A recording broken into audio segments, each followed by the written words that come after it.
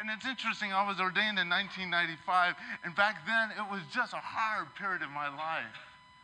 And I wanted to be in the relationship, and guess what? I was ordained in May of 1995, and my first wedding was in July.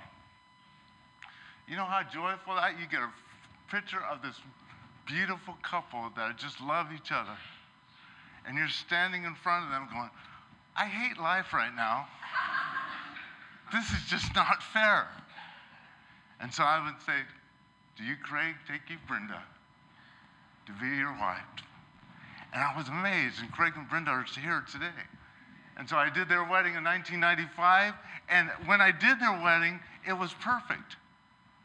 Now, I haven't done a perfect wedding since. You guys know that because I've done many weddings. I mispronounce names and all that stuff. And so I want to show you this picture. This is my godson, Jacob, that his mother sent me. And this was taken in a period of my life where I was doubting everything. I was doubting, am I really called to the ministry? I was doubting, am I really going to be in love again? I was doubting everything. And it's interesting, I preached like once a year out of church because I was a full-time youth pastor. And Becky, who is Jacob's mother, came to me after I preached. And she said, you know what Jacob said after you preached? And I go, I have no idea. He said, I just want to be like Daddy Kevin. I want to be a pastor.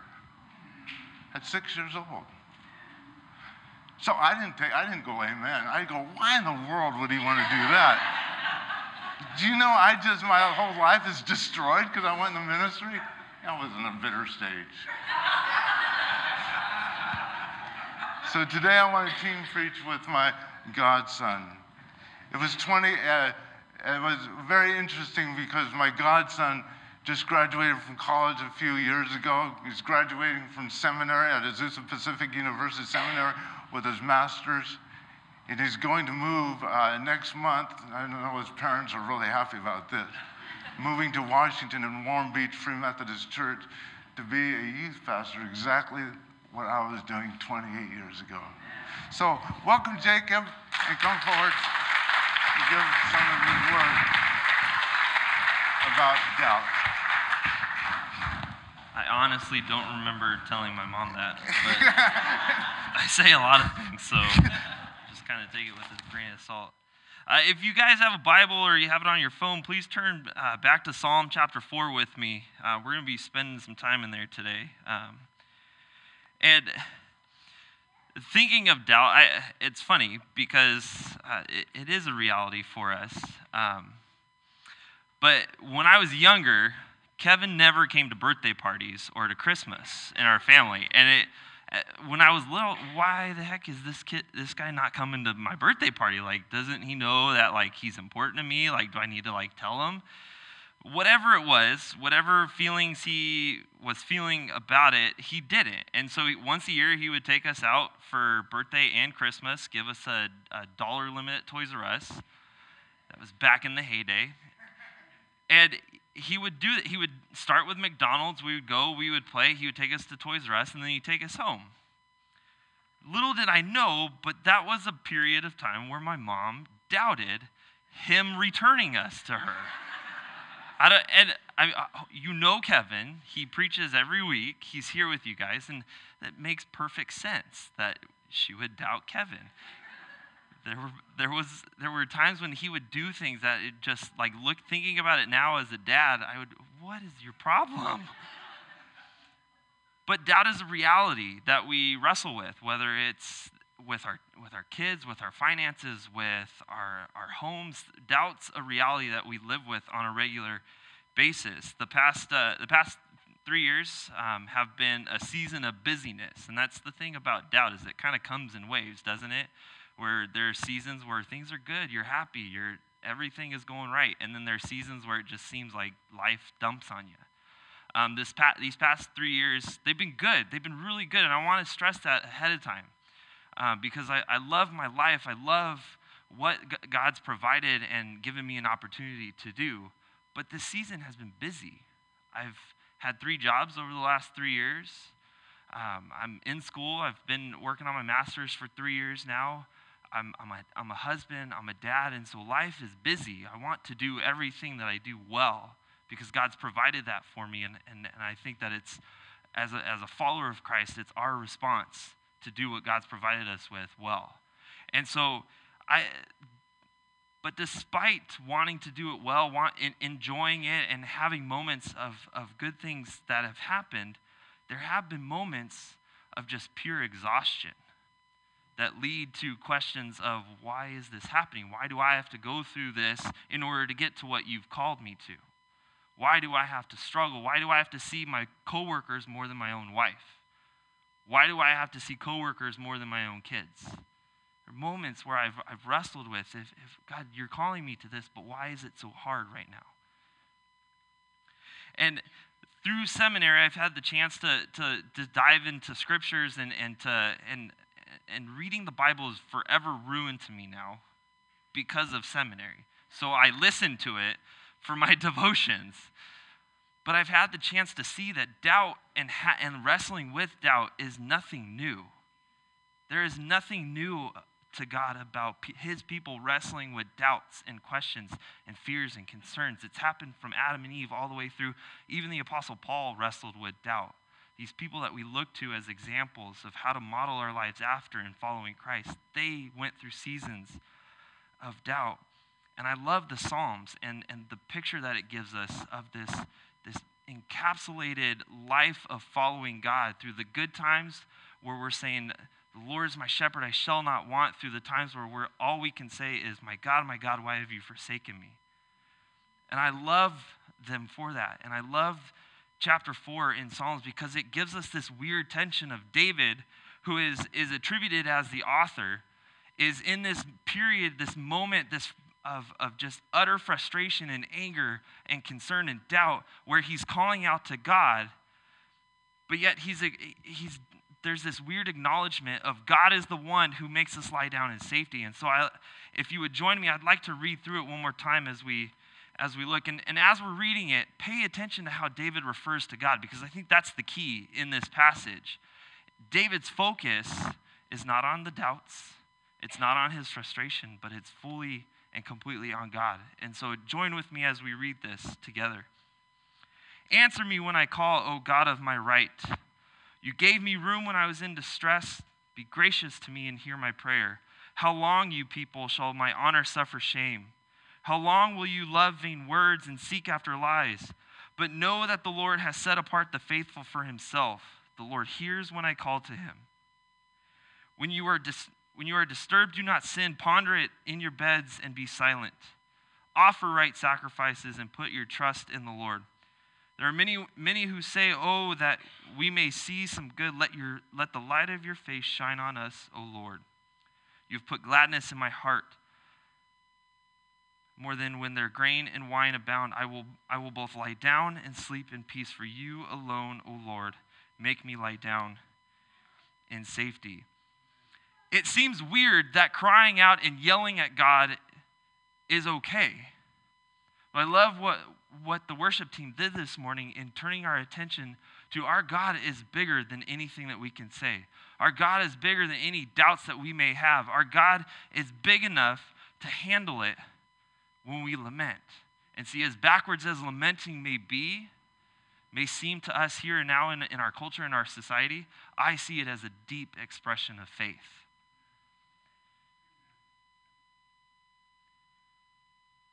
Because what lamenting does to God, not to each other, but to God, it differentiates how we feel with who God is. God's big enough to handle it. And our lamenting, our willingness to go to God is what differentiates just these feelings of utter doubt and despair with feelings of faith and understanding that God will lead us through whatever that is.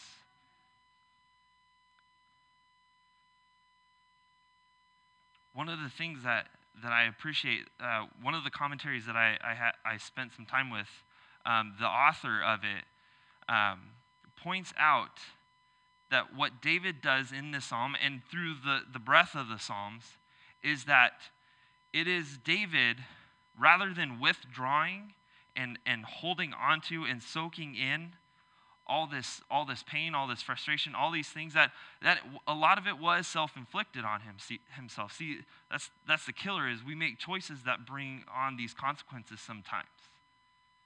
But there were things that David went through that were not under his control. And so, but what he does is, rather than withdrawing, he turns these common moments, these moments of lying in bed in the quiet, in the darkness, in the stillness, he turns those common moments into uncommon moments of prayer and communion. And so in the seasons of doubt, the encouragement is turn those moments into uncommon moments of prayer and communion. Take those doubts, take those frustrations, lay them at the feet of God, setting our hearts and our minds upon God and who he is, in order for that to turn into moments of prayer and communion. And what's funny, what I've noticed, as one season of doubt ends, as this season of multiple jobs, school, struggling, wanting to spend time with my family but not having the ability, as one season ends, another season of doubt sometimes comes along. Let me introduce you to my friend Steve. A picture of his will be on the... He, over 20 years, has been a constant source of encouragement for me. He's been part of the family. He's loved on me in ways that I can never express my gratitude towards. One of my joys was sharing in the excitement and just the pleasure that I had with school, which, for those that knew my family that knows, school never was enjoyable for me. I always hated being in school. But when I got to seminary and I got to start sharing about some of the things I was learning with Steve, seeing the joy in his face as I realized and saw potential that he saw 20 years ago that God had placed on my life and the calling in my life, one of the joys that we had together was looking forward to this May when I was going to graduate. He couldn't wait for me to walk across that stage, accept my master's, and the joy that we had when I shared with him that I'd gotten my dream job, a full-time youth pastor job at a church in my dream place, which is Washington. The joy that he had. He was sad to say goodbye, but he was so joyful to see me realize the potential that God had placed on my life. Such a joy. Yesterday, we celebrated his memorial service. He will not get to see me graduate. And so this season of doubt, of frustration, of constantly getting hit with life, of having to work nonstop over 3 years, now that that's ending, this season of doubt, of questions, of frustration, why did God have to take him now, seems to be just beginning. But here's the difference. Here's the difference with our doubts. Those of us who follow Jesus, and if you don't, please do. It's not going to be better. It's not going to be easier. It's going to be better in the long term. But with doubt, and as a follower of Christ, if we are willing to set our heart and our mind upon God, that doubt turns into hope. That the legacy that Steve left by pouring into me and making me see the potential that I often had trouble seeing, that legacy I get to live into beginning next month. My encouragement, y'all, live in verses 7 and 8.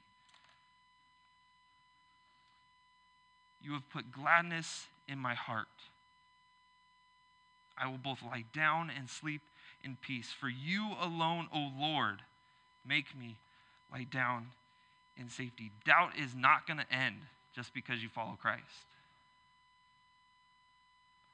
But when you do follow Christ and you do choose to set your mind and your heart upon God, those doubts, those frustrations, those questions, those periods of time when it just seems like life is dumping on you, God is right there next to you, joining you, walking through it with you. I don't know if this is proper, but let me invite y'all to pray with me right now as we transition. Father God, I thank you for this community, this family, Lord. I thank you for the opportunity to be here and to be welcomed into it, Lord. Lord, I pray that as seasons or moments of doubt come up, Lord God, that we would turn our hearts and our minds to you. That rather than withdrawing, God, you would be our first thought. That coming to you, turning to you, Lord, would be our first thought. Lord God, I thank you for those in our life who come alongside us, who walk through those times, who pour into us, who love us, Lord. And I pray, Lord God, that we would just be filled with an understanding and an acknowledgement of who you are, no matter what season of life we are in. Thank you, Lord, for your love. I thank you for your presence in our lives, your presence here and now this morning. Lord, we lift this all up in your name. Amen.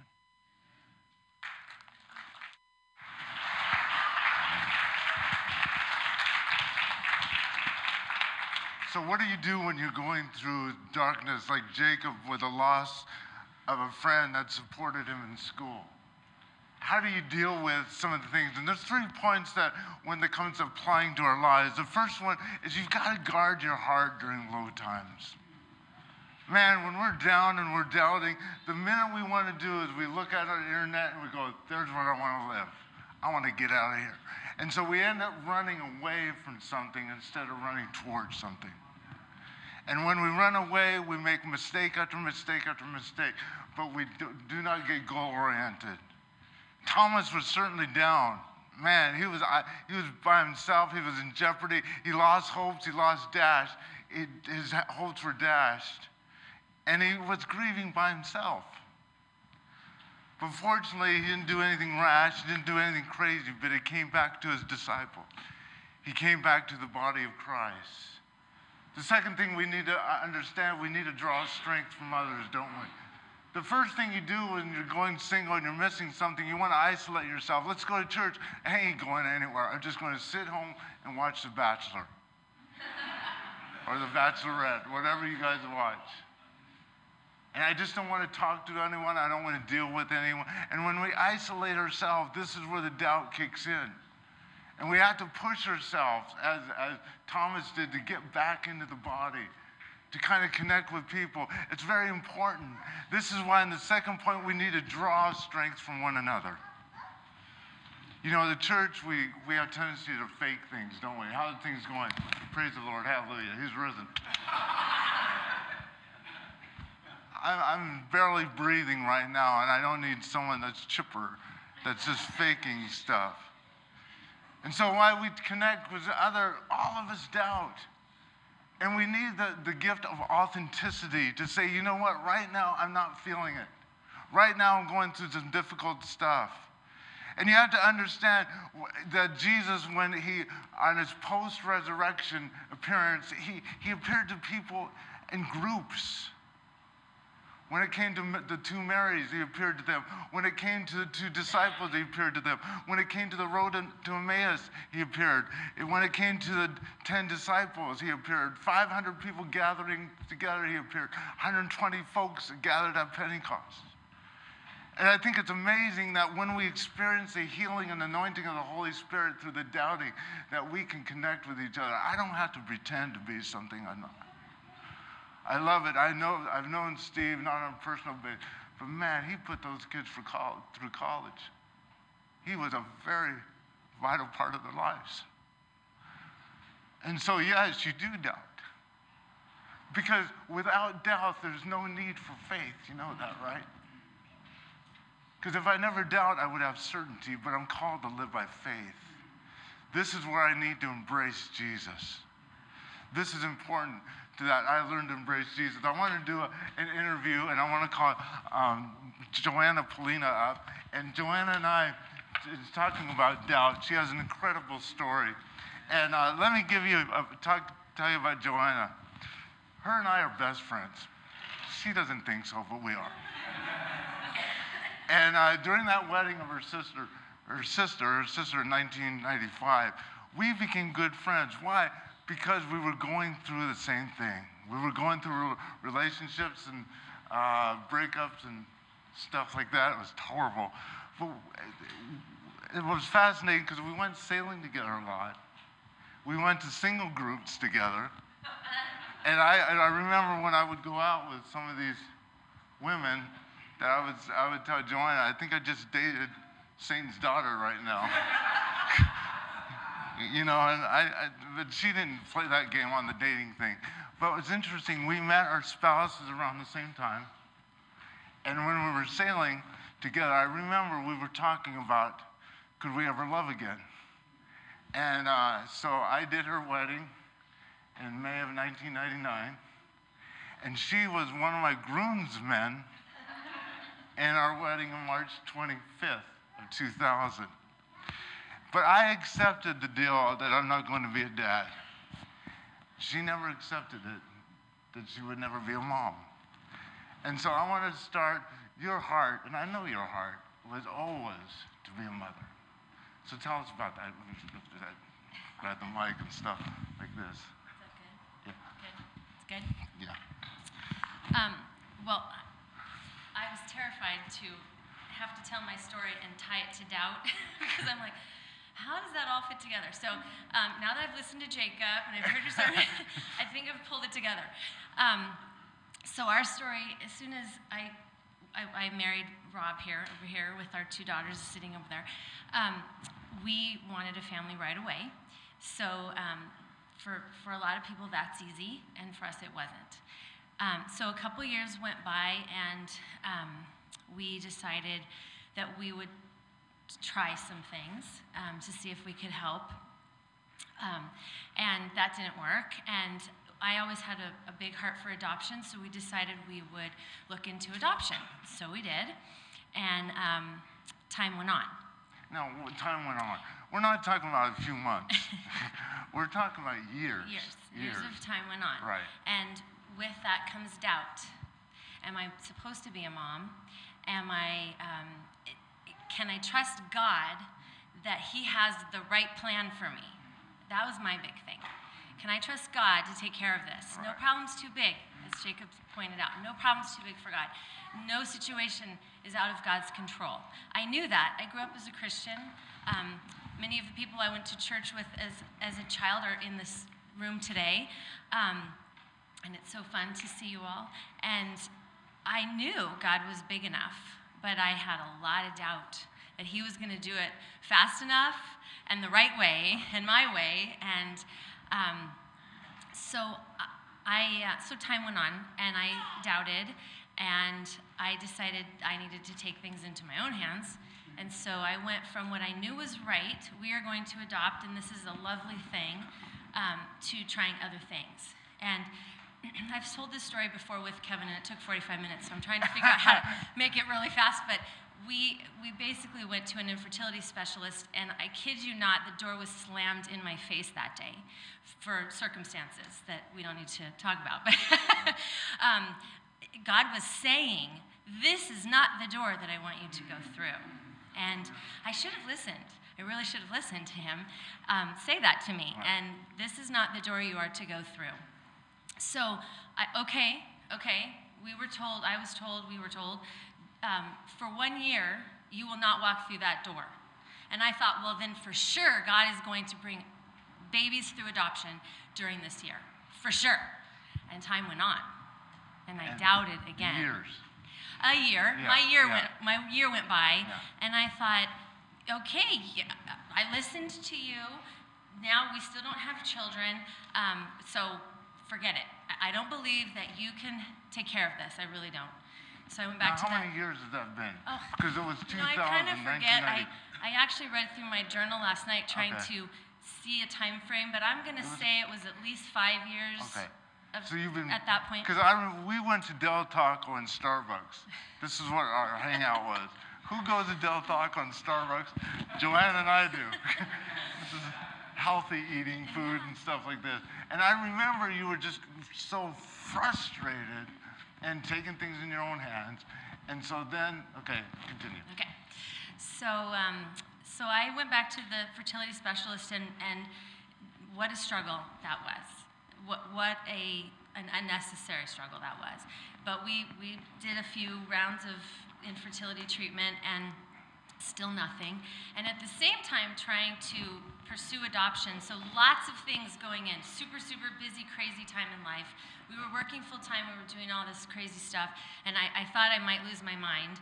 And I finally, after some time, and I'm not even sure how much longer, but at least another year, I decided that I was going to surrender because maybe God was big enough and he was strong enough and he did have a better plan.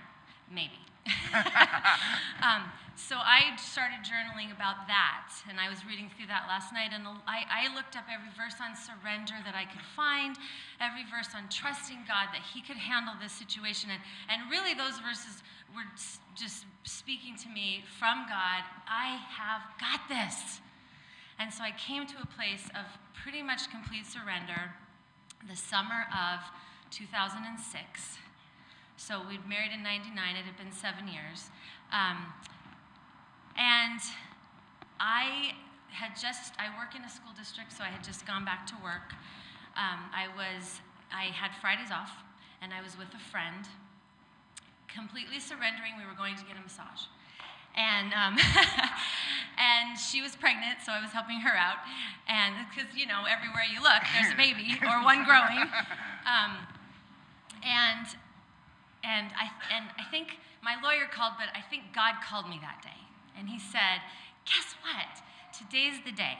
Today's the day that I am going to show you where I've been leading you all this time. And my lawyer called and said, there's a baby. And my baby's here. She's 11. And it was just an amazing story. And it was one of the best moments of time in my life. And God was amping up to that. And he had to make it pretty spectacular. So, because we waited so long. So we went to the hospital. We met her, it was midnight by the time we got there, but we met her. We stayed as long as they would let us. They kicked us out. We went to a hotel and stayed the night, but I don't know that I slept much. And the next day, I was so anxious to get back and see her. We went back to the hospital. We through a lot of hoops and everything, we finally were able to take her home. And on the way home, we had another really fun moment that I love to share. Nobody knows about this. And I have to say, when you go through something like that, you're not the only one doubting. Your whole family doubts right along with you. And they pray for you, and they hope for you, but they're also doubting. And so my family went through this with me, and it was heartbreak for everyone. And so when we were driving home, nobody knows, and we made the most fun phone call I've ever made in my life. I called to find my parents. I couldn't find my parent. I couldn't get a hold of my parents, so I called my sister. And then I said, do you know where Mom and Dad are? Yeah, they're here. Oh, that's so great. So I said, well, we would like you to come over and meet your niece, granddaughter niece. Yeah. And the hooping and hollering in that room through the phone was so much fun, and I still remember it, and it was just fun to hear because it was rejoicing in what God had done over a long period of time for all of us. And so we all gathered, and the first thing my sister said when she walked in the door and held Annabella was, we waited so long for you. We are so glad you're here. And I'll never forget that. That was really fun. That's good. Thank you. So the picture of our two daughters, both daughters. Yeah, and then yes, you don't want to show favor to one and not the other one. We were just as excited to do it all again 3.5 years later. So that's my little one, and Annabella and Angelina. And so we're so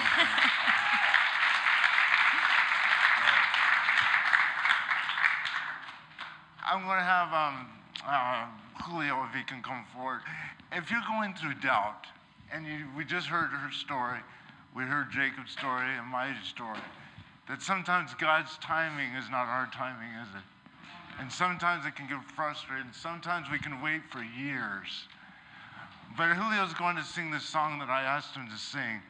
And it's about calling upon the Lord, and sometimes in our doubts. And if you're struggling with doubt too, and you want prayer for during Julio's song, I really want you to stand up. And after he sings, and before we go into communion, I want to pray for you, that you will have the courage, that through the doubts, your faith will be developed, and that you can see miracles through adoption.